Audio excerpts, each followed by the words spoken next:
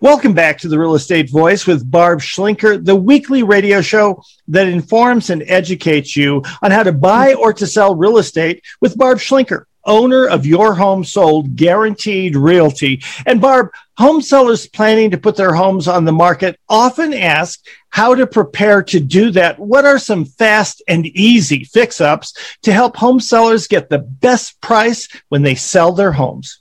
Well, typically pretty homes, if they've been recently updated, they're relatively new, they're completely move-in ready, they are going to sell, and they're going to sell quickly as long as they're priced right in almost any market that we're in. And just to kind of frame the problem, most home sellers actually assume that their home is going to sell as is, like they're not doing any more improvements. They don't really think they need to do any repairs. But I can tell you that some small improvements will really go a long way in commanding top dollar. And here's why. Let me give you just one example. Carpet and flooring. So I'm working with a home seller right now.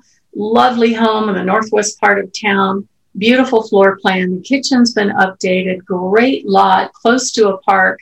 But the carpet, it's original or maybe 10-ish years old. And it shows it. There's traffic areas everywhere. It doesn't really look stained. It just looks old and dated. So one of the things that we're doing with our help programs, we're coming in, we're funding for brand new carpet up front, right? And then we just get reimbursed for that service at closing.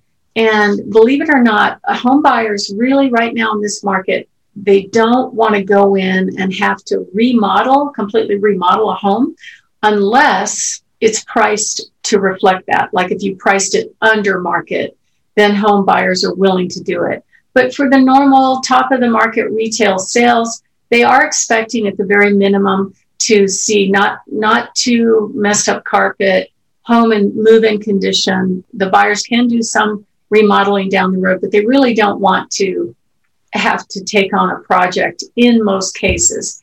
And these little things can really help you increase the amount of money that you bring back.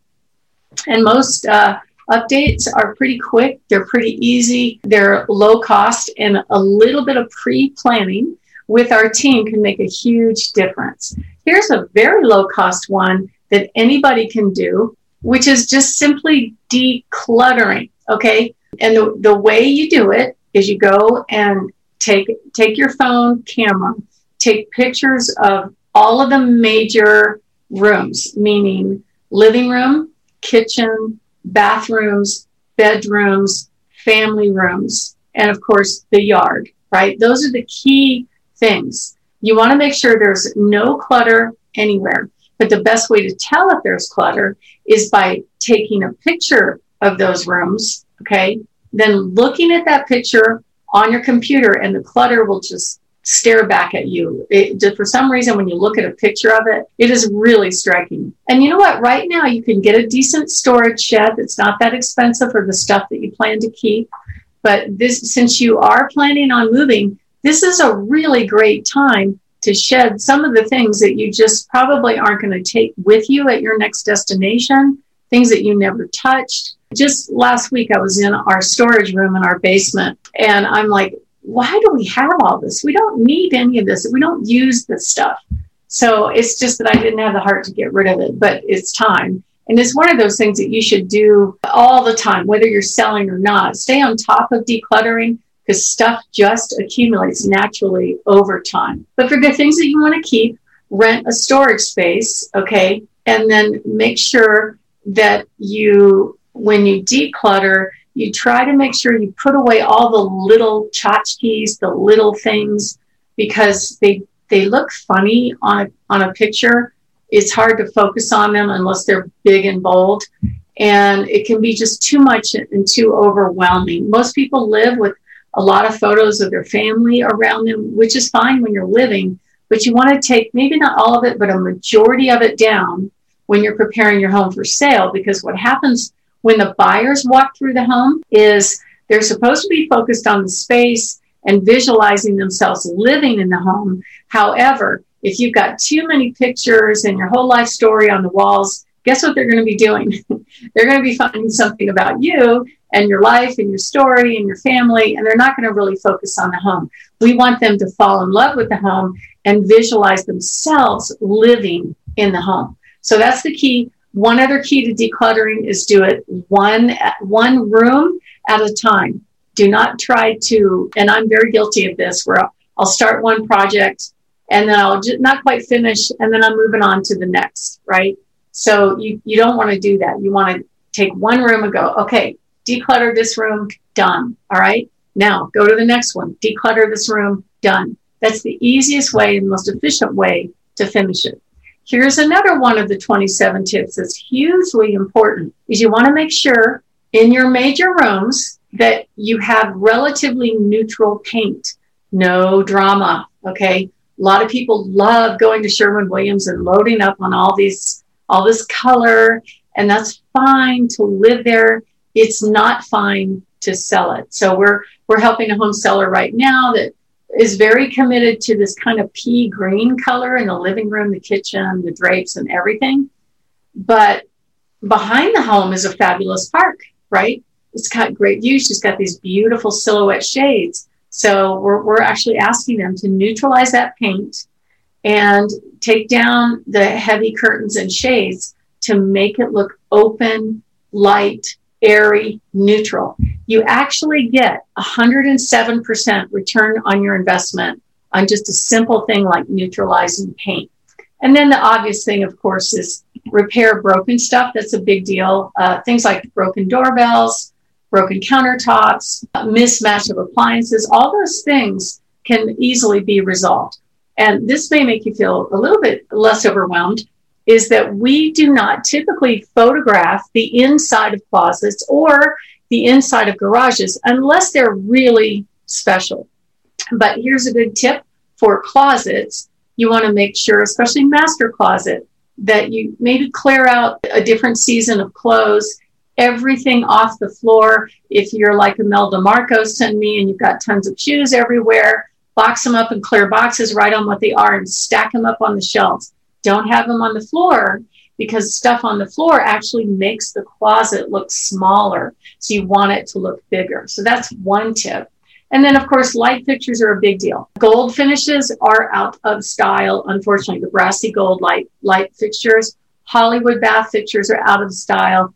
And a lot of times our stager will come in and help you and give you guidance on which light fixtures to pick that are really not very expensive.